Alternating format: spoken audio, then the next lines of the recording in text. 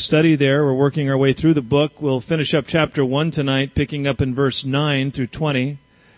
And before we do get started, I'll pray, but also I want to take this time to welcome any first-time visitors. If you're here for the very first time, Calvary Chapel, Monrovia, would you raise your hand so we can welcome you? God bless you, brother in the back. Anybody else? God bless you, sweetheart, up front. All right. Our ushers have a greeting card. It's actually just a visitor card opportunity for you to tell us about yourself, how you heard about us, and most importantly, if you have anything that we can be praying about, any prayer requests. And you can just deposit those in there's a little offering box in the back of the sanctuary. You can drop those in, and we'll be praying for those needs that you let us know about. All right, I want to pray and ask the Lord to bless our study tonight, and we'll get started right away here in the book of Revelation. Let's pray. Father, we thank you for the special time of drawing near to you in worship. We thank you, Lord, for really just the spiritual life that flows from your presence.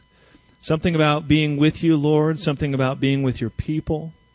It imparts spiritual life and encourages our hearts. And for this we give you thanks, Lord, that we serve a living God who has given us the Holy Spirit, that we are not orphans or alone, but really filled and endued with power. And Lord, we sense that so much, even as we draw near to you in worship. And now we would ask God that you would speak to us as we continue our study here through the book of Revelation, this beautiful book, Lord, revealed to the Apostle John through vision and given to the church, that we might know the things that are and the things that are yet to come. Speak to us, Lord. Give us ears to hear and encourage our hearts tonight through your word, I pray in Jesus' name. Amen. Amen. Well, as last week we worked our way through verses 1 through 8, you got most of the background and some of the thoughts there. Now I'd like to go ahead and begin starting in verse 9. The Apostle John now is going to be getting into the revelation, the vision that he's going to see. And really, tonight's message is titled, A Vision of the Glorified Son. Jesus appears to the Apostle John.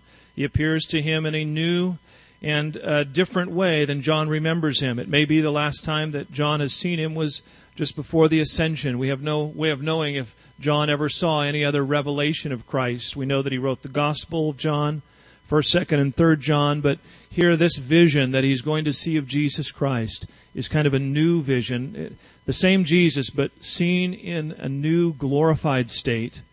And it speaks of who he is, what he's doing, and what is yet to come. So with that in mind, let's take a look here. John kind of introduces the vision by just talking a little bit about himself here in verses 9 and 10. The first thing we see is just some remarks concerning the apostle. I, John, both your brother and companion in the tribulation and kingdom and patience of Jesus Christ, was on the island that is called Patmos for the word of God and for the testimony of Jesus Christ. I was in the Spirit on the Lord's day, and I heard behind me a loud voice as of a trumpet. John simply introduces himself to his readers, to the churches that he will be instructed to write to, and he calls himself a brother and companion, and a brother and companion of those that he writes to, but of three things concerning Jesus Christ. You know, he was the Apostle John. As we looked at last week, this is written probably, John, maybe close to 95 years old. He's been around. He's he's the last remaining apostle. And yet, as he introduces himself, does he say John the apostle, John who's been around, the last one living who walked as one of the apostles of Jesus Christ? He doesn't give any of those credentials. All of that would have been appropriate and true. But the humble heart, he simply says, I am your brother and I am your companion. And there are three things that he identifies here as being brother and companion. First of all, I am your brother and companion in the tribulation. Now, Jesus said that in this world you will have tribulation. There is a tribulation in this life. John, of course, is now exiled on this prison camp on the island of Patmos, kind of like a modern-day Alcatraz. He's out there for the word of the testimony. His preaching of the gospel has put him into this place of punishment. And so he's certainly one that can talk about, I am a brother and companion in tribulation. And the truth is that the Bible teaches that all those who desire to live godly in Christ Jesus will suffer persecution. That's part of his tribulation. And part of his tribulation is just the tribulation and trials of life. Can anybody relate to the Apostle John? Can we say, yes, John, we are your companion? He's a brother. He's born into this family of God, and he relates to his readers as the body of Christ. We're born into this fellowship. We're brothers and sisters in Christ. But we're also companions. We've been brought together for this journey, for this season, this time that we have in this present age. And it will have its time of tribulation. And I think there's an encouragement there just to know that we're not alone. I mean, look around. There are stories, there are trials, there are brothers and sisters here tonight that if they were to share, with you what they're going through right now, you would find a lot of common ground. We would definitely say, we're companions. I know what you're going through. I'm going through something similar myself.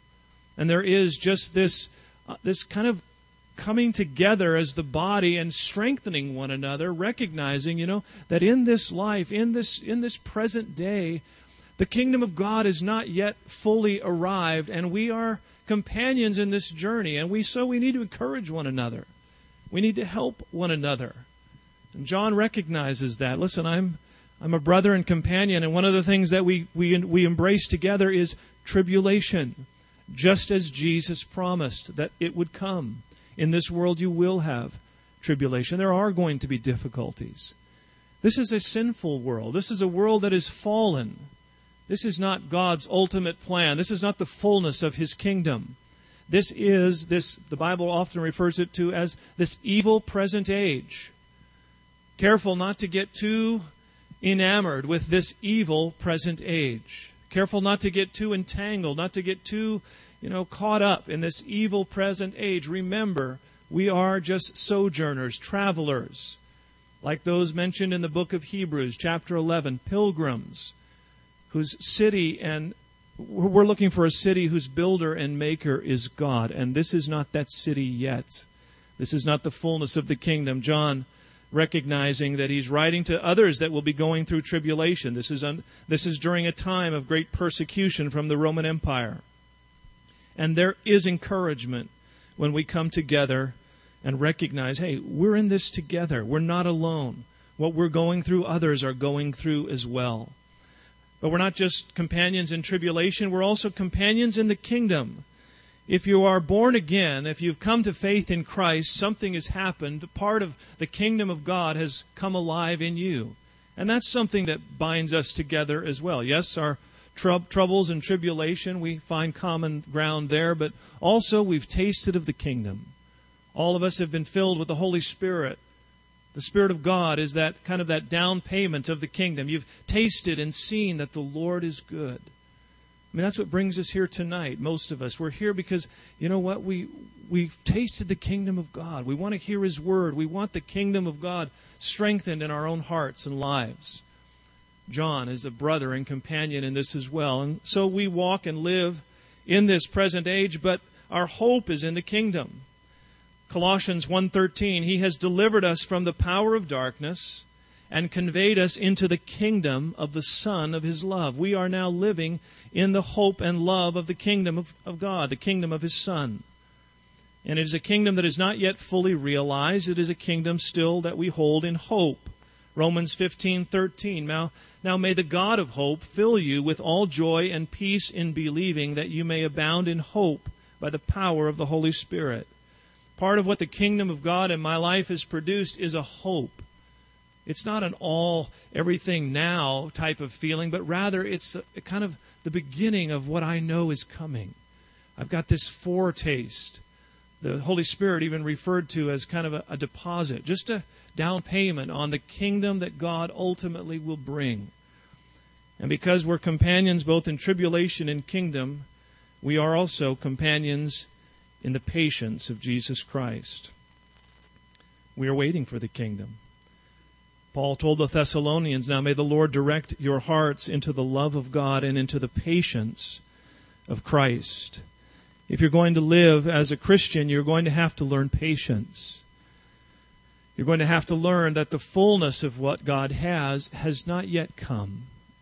We have not yet seen all that God has prepared for His church and for His people. And I'm kind of glad that it isn't all here yet, because this is good, but I have hopes of something better. And I have hopes of something eternal. And so John just acknowledging that he is a companion in these things. And I think of the patience of Christ. You know, we're waiting for the kingdom. Christ is also waiting for the kingdom. Christ is the one that's tarrying. He's the one that's waiting. You know, his work is completed. He is now waiting to return as the reigning and ruling king. So he too is patiently waiting. And of course we know, Peter tells us, the reason that he tarries, the reason that he's waiting is so that others will have opportunity to come to faith in Christ. It's really just the mercy of God that keeps the kingdom delayed. And there is this longing in our hearts, there should be, for the fullness of God's kingdom to come. And I think that's the encouragement. You know, we saw last week that God, in this book of Revelation, told John that blessed is he who would read, those who would hear, those who would read, and those who would keep these words. There's a blessing. And part of the blessing is you begin to see the big picture plan that God has of kind of wrapping up this present age and ushering in the fullness of His kingdom. And that encourages our hearts. There's something coming. There's something that we are hoping for and waiting for. You know, I don't think about it every single day like, oh, Lord, come today, you know, but I know that He could come today, and that's ever in my heart. But I got to be honest, there are some days where I do think, oh, Lord, come today. I was, this week, I think it was Monday, we had this wonderful harvest this harvest festival that we had, and we had rented a stage, and it was loaded on a truck so I took the stage back to where we rented it. I was driving this truck. It was kind of late in the afternoon on Monday, and I wasn't feeling very good. I've got a little bit of kind of a congestion thing, so I was just kind of a little worn down. And Mondays are kind of it's kind of notorious for pastors. You know, we call it the Monday blues. There's something about after Sunday, there's so much, you know, that goes out that Monday is just kind of this, you kind of crash a little bit. So I wasn't feeling good physically. I was already kind of, you know, going through my typical Monday kind of wore out feeling, out of gas. And, you know, I'm taking this stage down, you know, and I'm tired. I don't really feel like doing it. So I'm starting to feel sorry for myself. And, I dropped the stage off. Guys are very helpful. You know, they unload it with a forklift. I have a little bit of work there to help them, but no big deal. I get the truck and I'm coming back, and I thought, I'm going to see. We've been trying to get some chairs for the youth room. I've been looking at for these chairs at Sam's Club. And the Sam's Club where I live, they've been out of this chair. So I thought, I got the truck. I'm driving by Sam's Club. I'm just going to check it out and see if they have it. Sure enough, they had these chairs. Well, I had to load these chairs. So now I'm loading them into this truck. And I'm starting to, complain a little to the Lord. Lord, I hope you're appreciating what I'm doing here. This is a lot of extra work for the pastor. And anyway, it was just kind of one of those moments. And then we got it all loaded up. And then I thought, well, Monday was the ladies' Bible study. So I knew there wasn't, my wife comes up and gets things ready here. So I thought, well, I better pick up some dinner for me and my son and one of my daughters. And so I pull into this, get into this turn lane to pull into this fast food place. And the truck, I'm at this light. It's rush hour now. It's about 5 o'clock, and the truck stalls, just completely stops running. and people are behind me. I'm missing green lights. I don't know what to do. I'm pushing buttons. I realize I got to put it in neutral so before I can start it again. I get the thing kind of running, and I get through the light, and I go in and I get my chicken sandwiches ordered, and I was just kind of, overwhelmed. And as I'm coming out, I've got these chicken sandwiches. I had to park. The truck's big. You can't park. You can't drive through. You got to go park out in the middle of the parking lot. So I'm lugging my chicken sandwiches back to the truck. And it's right about dusk time. And there is just the sky is just beautiful. And there's this beautiful moon just coming up on the horizon. It was you remember Monday, it was a really clear night. It was one of those perfect dusks. And I saw that moon, and I thought of what we sang on Sunday. The moon and the stars declare who you are. And my heart just, oh Lord, I just felt His love and sensed His power. And I just thought, Lord, I know there's a lot of work left to do, but I'm okay if you want to come right now. I just had a moment with the Lord and just that longing to be with Him. I just want to come. I just want you to come right now.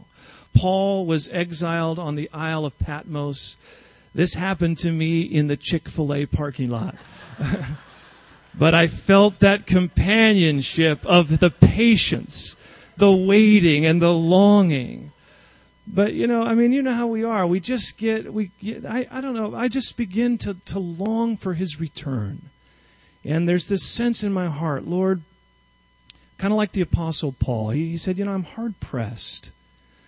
There's a part of me that wants to go and be with the Lord because I know that will be far better than this life. And yet I also know that if I remain, there remains fruitful labor for me. I can help. I can minister. And I think that John, must have sensed something of that as he's there in exile on the island of Patmos. He's 95 years old. This is not a pleasant place. This is a rough situation for him. The historian, I think his name is Eusebius. Wait, let me get his name. I don't know if I'm pronouncing Eusebius. Eusebius.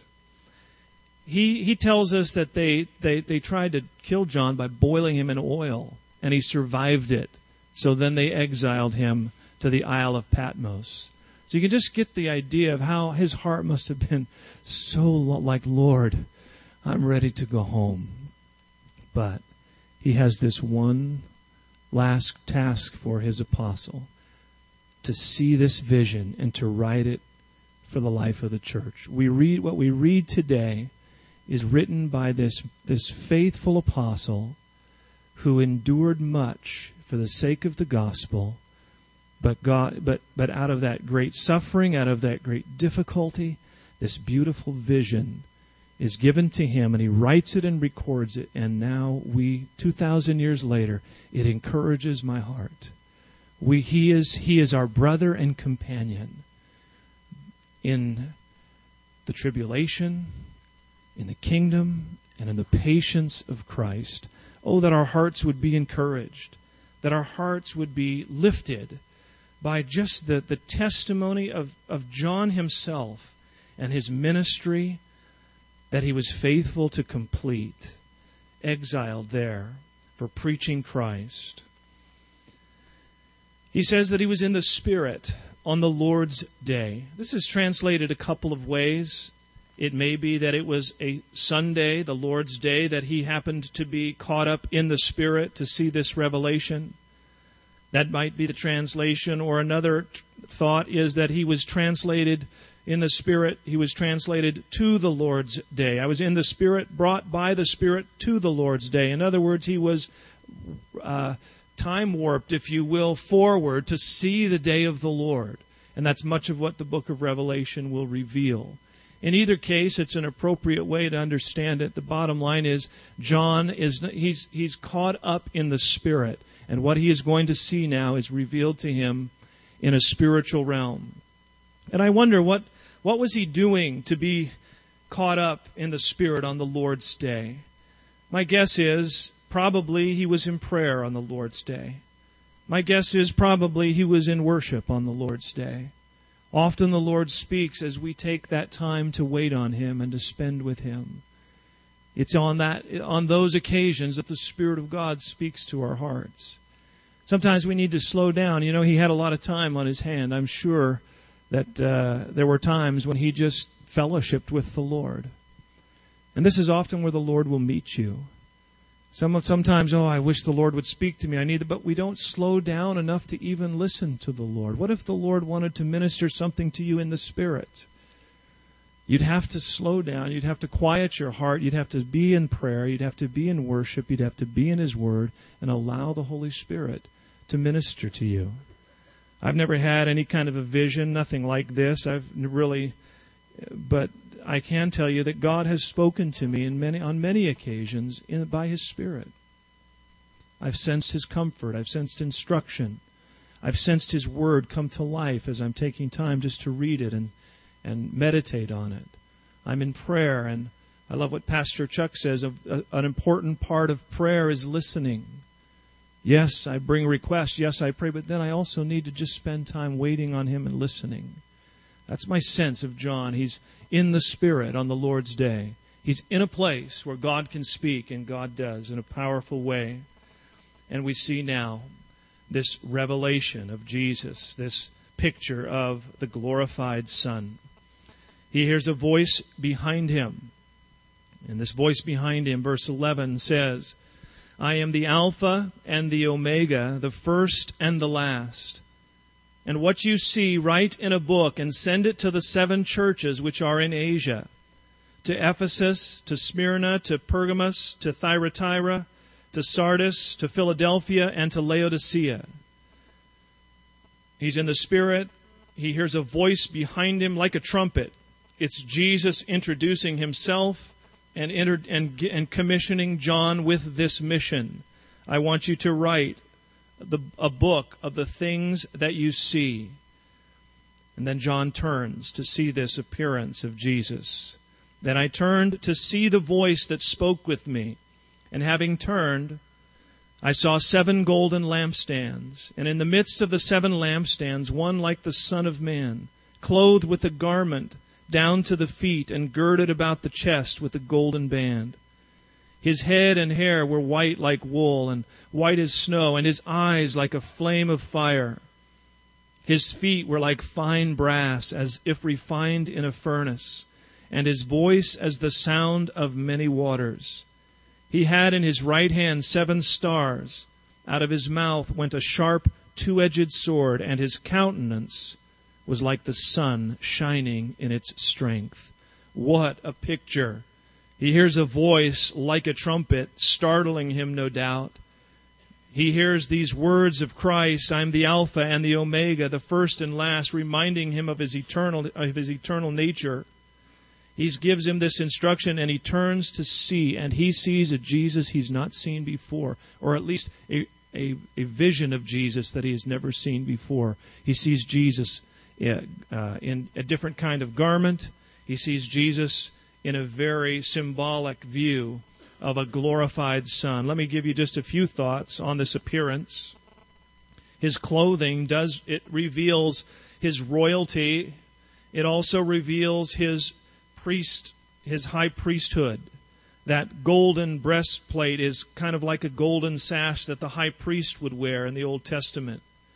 And this kind of describes Jesus' ministry as high priest of His church. And He is also King and Lord. He rules the church. He is the head of the church, and He intercedes for the church. This concerns His clothing, His person, His white head and hair, signifying purity and wisdom. Jesus knows all truth. He is the wisdom of the ages. Eyes of fire, He sees all. Nothing is hidden from His sight. Feet of brass. This depicts a king who is strong in judgment. He walks through the church to exercise His authority and His discipline. The voice of many waters. I think of Niagara Falls. I think of, when He speaks, it sounds like waves crashing on the beach, signifying power and authority. And out of his mouth a sharp two-edged sword. Everything that he speaks is alive. Every word that he says is active and penetrating. And his countenance was shining like the sun. He is the light and the glory of the church. And I want to spend a little bit on his activity. What do we see him doing?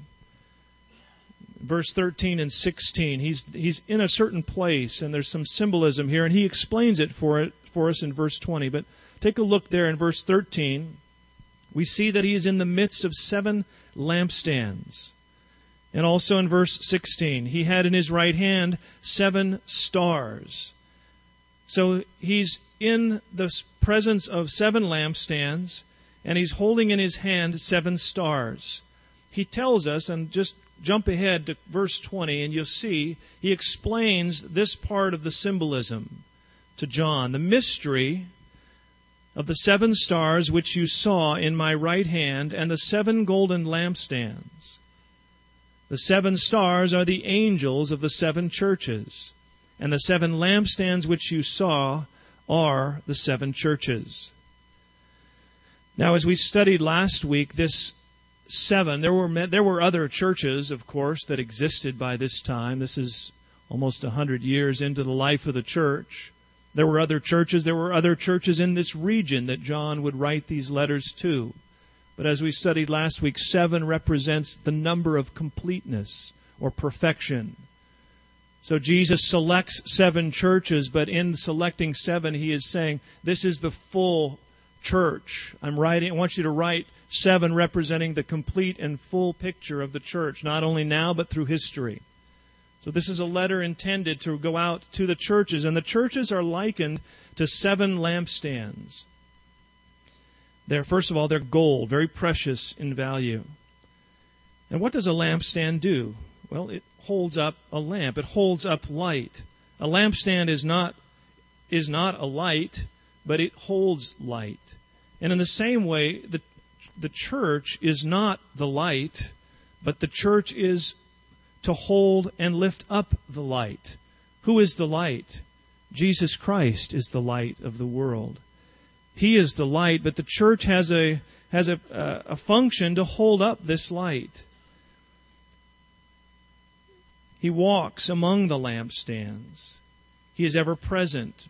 Chapter 2 and verse 1, you see that we won't get this far tonight, but just take a look at it. To the angel in the church of Ephesus, write, these things says he who holds the 7 stars in his right hand, who walks in the midst of the 7 golden lampstands. He's walking amongst the midst. He's ever present. He's active. He's attentive. He is ruling. He's speaking. He's working in and through the church. His priority is the church. We see this vision of Jesus Christ, and where do we find him? We find him in the midst of his church. Jesus has a priority today, and it is the church. The Bible, in another place, refers to the church as the bride of Christ. He is coming back for his bride. The church is his priority. These letters are addressed to the churches. Now we're going to see that many of these churches have trouble. These are not perfect churches. Many of the churches, we'll see as he addresses them, the letters to the churches, there are a number of things already. Now the church is barely 100 years old. And already there are issues. Already there are things that he needs to correct. Already there is discipline. Some churches are commended. Some are corrected. But in every church there are some who are persevering and that are faithful. So Jesus is not writing to perfect churches. And if 100 years into the life of the church there was already issues, just, look around today. That we have issues. The church is not perfect today, but what I want you to understand is that what's on the mind of Christ today is the church. This is what he's thinking about. This is his business. He walks among the lampstands. And you imagine that he's kind of trimming the wick and tending to the light that they are putting out into the world. It's symbolic, but it shows the heart of Christ. And if this is his priority, What ought our priority to be? I mean, so on occasion, people feel, you meet people and they feel like, well, yes, I'm a Christian, but, I just don't have time for church. Because they see the church as kind of just this human institution that, they can do with or do without. And, that might be true in some cases. But that's not the heart of God. Jesus wants the church to be holding up a shining light of truth. Paul referred to the church as the pillar and support of truth. The church has a ministry, and we as individuals have been called to function within the church. That's why the Bible says, don't forsake the assembling of yourselves together as of some. You disconnect from the church and you take yourself away from the presence of Christ. Where is He? He's walking in the midst of His lampstands. He's working through the life of the church. Now, that's not to say that Jesus has no ministry into the heart of individuals. We know that He does. We know that the Holy Spirit ministers directly to each one. But even that ministry that He is working in the life of the individual is so that that individual will function within the church. Even what He wants to do in you individually, His idea is that you would become a part of His church. And whatever giftings He's giving you, they are designed to function in the church. As you disconnect from the church, if the church becomes something of, a low priority, and this is not a self-serving, this is not, hey, a church rally, come to church. This is simply what I see in the Word of God. Jesus has a priority. It's tending to the church. This is His ministry. This is His place. This is what is on His mind. And we as believers must consider this as our priority as well. This is where I'm supposed to be. I'm supposed to be in the church. We're supposed to be companions. We're supposed to be brothers and sisters in Christ, working together, encouraging one another. We can do much more as a body than we can as individuals. What good is a thumb disconnected from the hand? Not much. But we need one another and we need the church because Jesus is in the church. This is where He's working. This is who He's writing to. These are His epistles to the churches. Turn with me to Ephesians chapter 4.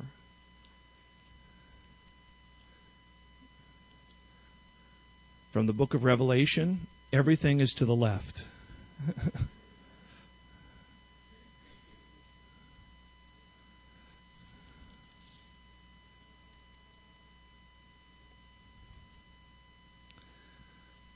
To remove oneself from the church is to move away from the work and the priority of Christ. Ephesians 4, starting in verse 11. And He Himself gave some, He Himself, of course, reference to Jesus, gave some to be apostles, some prophets, some evangelists, some pastors, some teachers. He's given gifts out to men.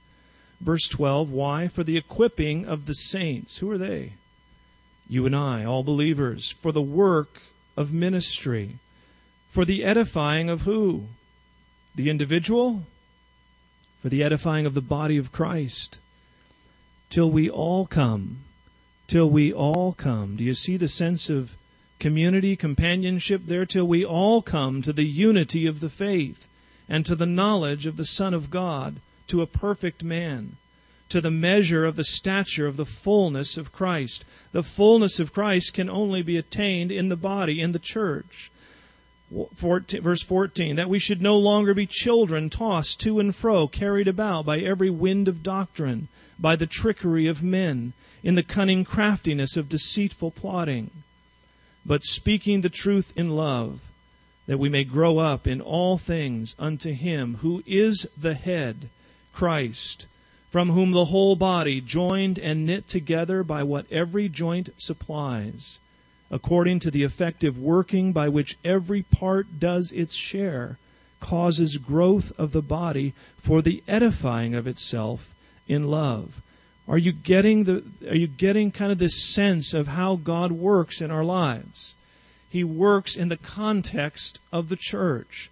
Now, when I say the church, I mean the church, across the world, the church in the world.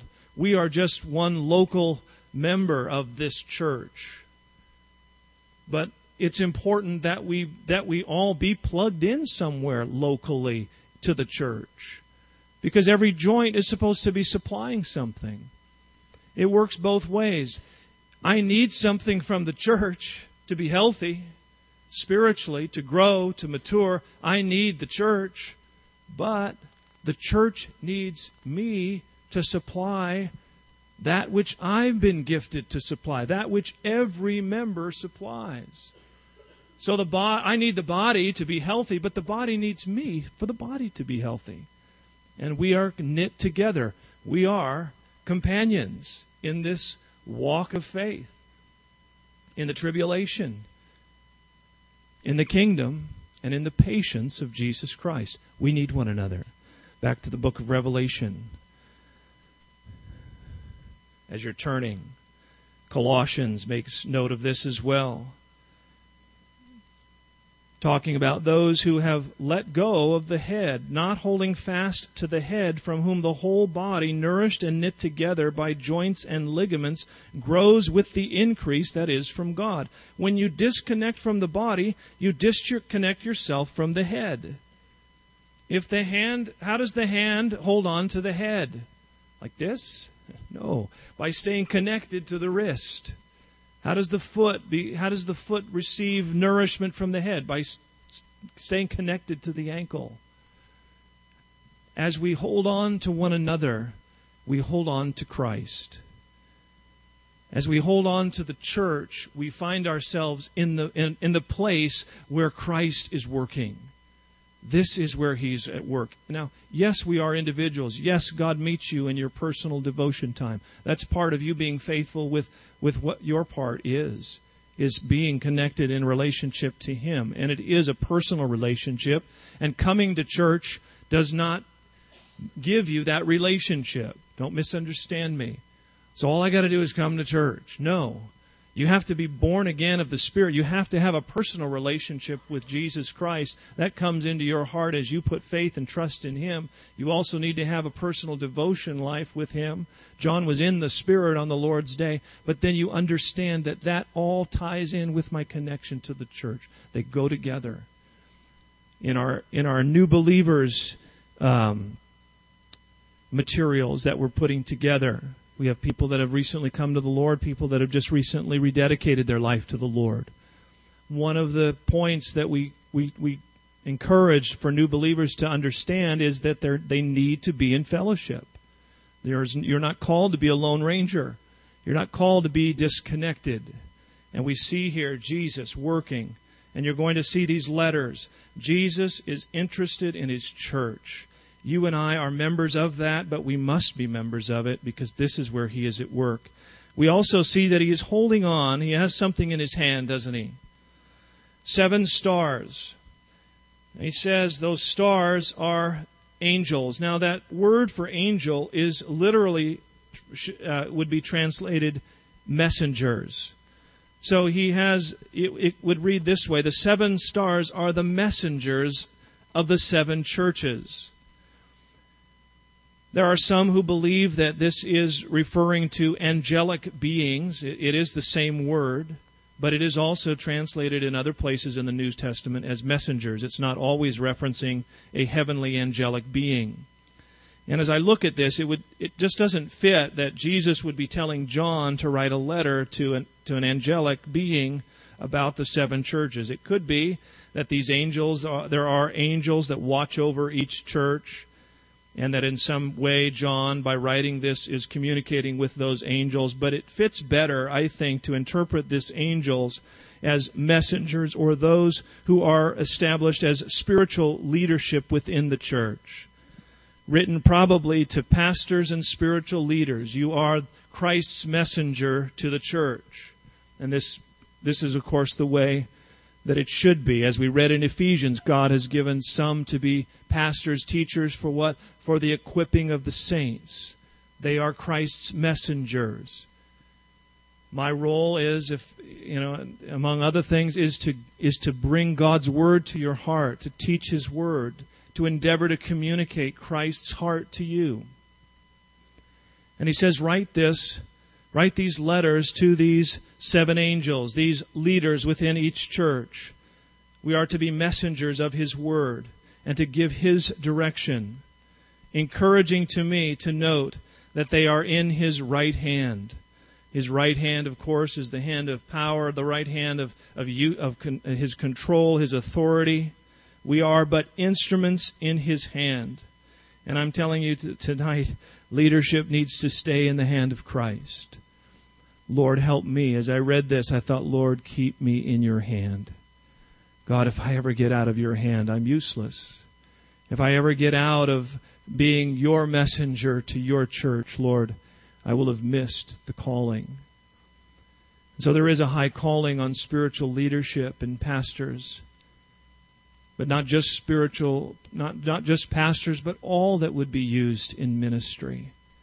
You need to see yourself as merely an instrument of Christ. Which is why you need to be in His hand. I need to be close to the Lord. I need to hear His message. I need to be in prayer. I need to be in His Word. I speak for myself as a pastor, but I speak to you. All of you have been entrusted with some type of spiritual leadership.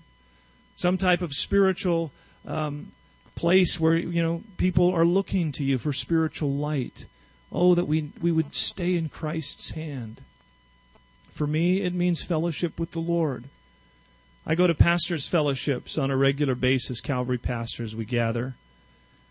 There's a weekly fellowship. I try to, it's not mandatory, it's not compulsory, but I try to go. I'm pretty faithful to go every week unless there's a conflict in my schedule. And one of the themes that is regularly brought to the heart of the pastors is, guys, don't get away from your personal devotion time with the Lord. You can be busy studying and preparing and doing notes. You're in the Word, you're looking, you're cross-referencing, you're doing the work of the Word, but you know what? That's not the same as just being on your face before the Lord, crying out to Him, praying, seeking His Word, not so much for preparing a sermon, but rather just, Lord, speak to me out of your Word. What do you have to say to my heart? And this is something that is encouraged, that the pastors are encouraged regularly to do, because we all know you can be in ministry, you can be busy, you can be seemingly doing the work of God, and yet your own personal relationship with Him is distant. And I don't want to get too distant lest I'm no longer in His hand. So being in His hand is something that we want to do and need to do if we're going to be effective in any capacity for the Lord. We need to be close to the Lord. We need to be His instrument, His messenger. And we want Him to control the life. He is the head. He is the one who speaks to the church. He's leading the church. How important not only for pastors, but for all in spiritual leadership. And those of you that serve, some of you serve and have some leadership in this church. Stay in the hand of Jesus. Stay in the hand of Jesus. Finally, we'll close here tonight with just this assurance that he receives. John, you look now back with me in verse 17. He's seen this vision. It's pretty impressive. And as you might expect, when he sees it, it's kind of overwhelming to him. Verse 17, and when I saw him, I fell at his feet as dead. But he laid his right hand on me, saying to me, do not be afraid. I am the first and the last. I am he who lives and was dead, and behold, I am alive forevermore. Amen. And I have the keys of Hades and of death. Write the things which you have seen, and the things which are, and the things which will take place after this. And then he explains the mystery of the stars and the lampstands, which we've covered. There is this assurance. He's afraid. I mean, my goodness, can you imagine seeing this kind of vision? It would overwhelm you. He's not alone. Those that saw this kind of revelation from the Lord in other places of the Scripture had the same reaction. Ezekiel, Daniel, I mean, when they see that kind of spiritual reality, they fall on their face. It completely overwhelms them, and fear moves into his heart, but there is an assurance. Don't be afraid. The revelation of the Lord is not to bring fear, but it's to bring knowledge and it's to bring comfort. And he reminds John, don't be afraid. I'm he who lives. First he says, I am the first and the last. I am eternal. I am the Lord. But then he reminds him in verse 18, I am he who lives and was dead, and behold, I live forevermore. Amen. John knew who he was. John saw him die. John saw him rise again. And Jesus reminds him, you know me, John. You know who I am, and you know what I've done for you. And this is the assurance, this is the confidence that we have even tonight. This is the Jesus that went to the cross for us. He was his death for us, but now resurrected from the dead to live forever. Very important. I have the keys of Hades and of death. Jesus simply endeavoring to encourage the apostle, John, it's okay. Don't be afraid. I'm the one who died for you. I'm the one who raised from the dead. And because of my death and resurrection, I now hold the keys to Hades and death. Hades is that place of holding for those that have gone, that have died. Sheol is the Old Testament reference. Jesus saying, I now have authority even over the grave. You don't need to be afraid. And what he's going to reveal to him is going to really testify that he indeed does have eternal power even over the grave. This is our assurance. This is our hope. This is our confidence tonight. That Jesus is alive. He's died for our sins, but he lives and now has the key to eternal life. He is the one, these promises that he makes, this revelation that he gives, he has the power to keep these things. He has the power to fulfill these things. And it is intended, I believe, to assure us and encourage our hearts that this Jesus is all-powerful. And he finally, in verse 19, and I think this is a very important verse, because I believe within this verse is the key to understanding the entire book of Revelation. Notice what he says. Write the things which you have seen. Now that's the vision that he has just seen. That's this image of Christ that he has just witnessed. And the things which are, that's the letters that he is getting ready to dictate to John to the churches. And the things which will take place after this. That will be those things concerning the future. And the book of Revelation is broken up into those three sections. Chapter 1 are the things which you have seen. This is the initial vision of Jesus Christ. The things which are, those are the things that he's getting ready to say to him concerning the churches. And that is something that we see in chapters 2 and 3, the letters to the churches. And the things that are yet to be after that, that's what we will pick up in chapters 4 through 22. So important to understand how the book of Revelation is kind of pieced off, because otherwise it can be very confusing. What's he talking about now? When is that going to happen? Is that already happened? Is that future? Is that past? Write the things which you have seen, the vision that you've just witnessed in chapter 1. Write the things that are, this dictation to the churches. That's the thing that is now. We live in this current church age. The things that are. We're living in the age of the church. But then also write the things which will come after that. After what? After the age of the church. That's what we will pick up in chapters 4 through the remaining portion of the book. That gives the picture of those things that come after the church age. So this is the way we will study it. We've just finished chapter 1. We've just seen those things. We've just talked about those things which he has seen. Next week we'll start the things that are. We'll start to and begin to go through the letters to the churches. And these are the things that are. Now these were 7, literal churches that existed at this time. These were actual churches in real places, but they are also going to be symbolic of the kinds of churches that will exist through all of church history, which will speak to us even today. So those letters that we see in chapters 2 and 3 are the letters to the church age. They will be very relevant. We will see, I'm sure, a little bit of ourselves there, a little bit of other churches there, a little bit of church history there. There'll be something for us all. And it'll be good instruction for us as well. But tonight, we started with that which he has seen, the vision of the glorified Son. And it is a beautiful picture of Jesus Christ in his glory. Let's pray. Lord, we thank you for your word. We thank you for this beautiful revelation, this unveiling, this revealing of Jesus Christ. We see in this already, Lord, just this image of Jesus Christ and the symbolism of his clothing and his appearance. And we see, Lord, the priority of the ministry of Jesus today. He's at work in his church, and he is holding in his hand those that are ministering in his church. We are, as ministers, simply messengers of him. We are to be used by him, directed by him, and close to him. Reminds me of Paul's words to Timothy, that we should be vessels useful to the Master.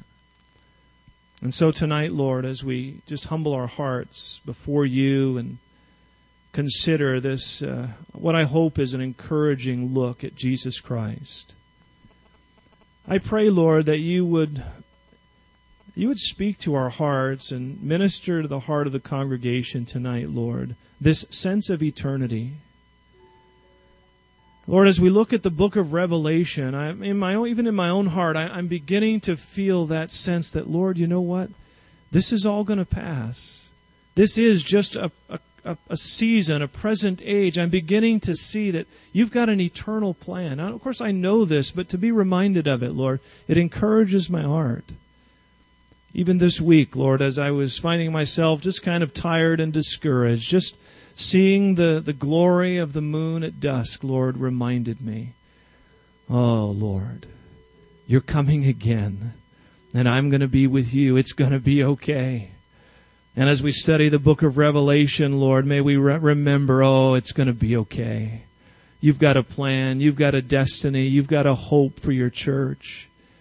We're companions on this journey, Lord, and yes, there's tribulation, but we've tasted something of the kingdom, and so, Lord, we have patience as we wait for your return.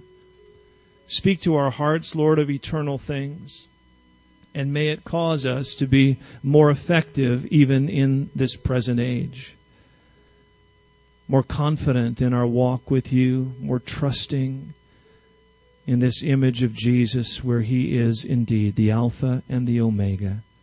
And he has even the keys of life and death. Hell and the grave, Lord, have been defeated. You are the eternal God. We put our confidence in you tonight. And as our heads are bowed tonight, just closing in prayer, I do want to give opportunity. If there's anyone here tonight, maybe you need to come to the Lord for the first time, come to relationship in Jesus Christ, or maybe you need to rededicate your life to the Lord. I'd like to pray for you, and I just give this opportunity to respond. If you're here tonight and you want to invite the Lord into your heart for the first time, or you need to rededicate your life to the Lord, would you raise your hand so that I can see it, and I'll pray for you. Anybody here tonight? God bless you, and you in the back as well. Anyone else besides these two? Lord, I do pray for these that have responded, Lord, and you know their hearts. And God, I pray that you would meet them tonight again and reassure them of your love for them, Lord. My sense tonight, Lord, these are individuals that need to come back and rededicate their hearts to you. Lord, meet them. Let them know that you love them. Let them know that all is forgiven as they confess and yield their hearts to you. And Lord, renew them with a confidence that you're with them and they're not alone, that they have companions, brothers and sisters in Christ, Lord, and we are in this journey together. And I pray that you would meet them, Lord, and bless them. We ask these things tonight in Jesus' name.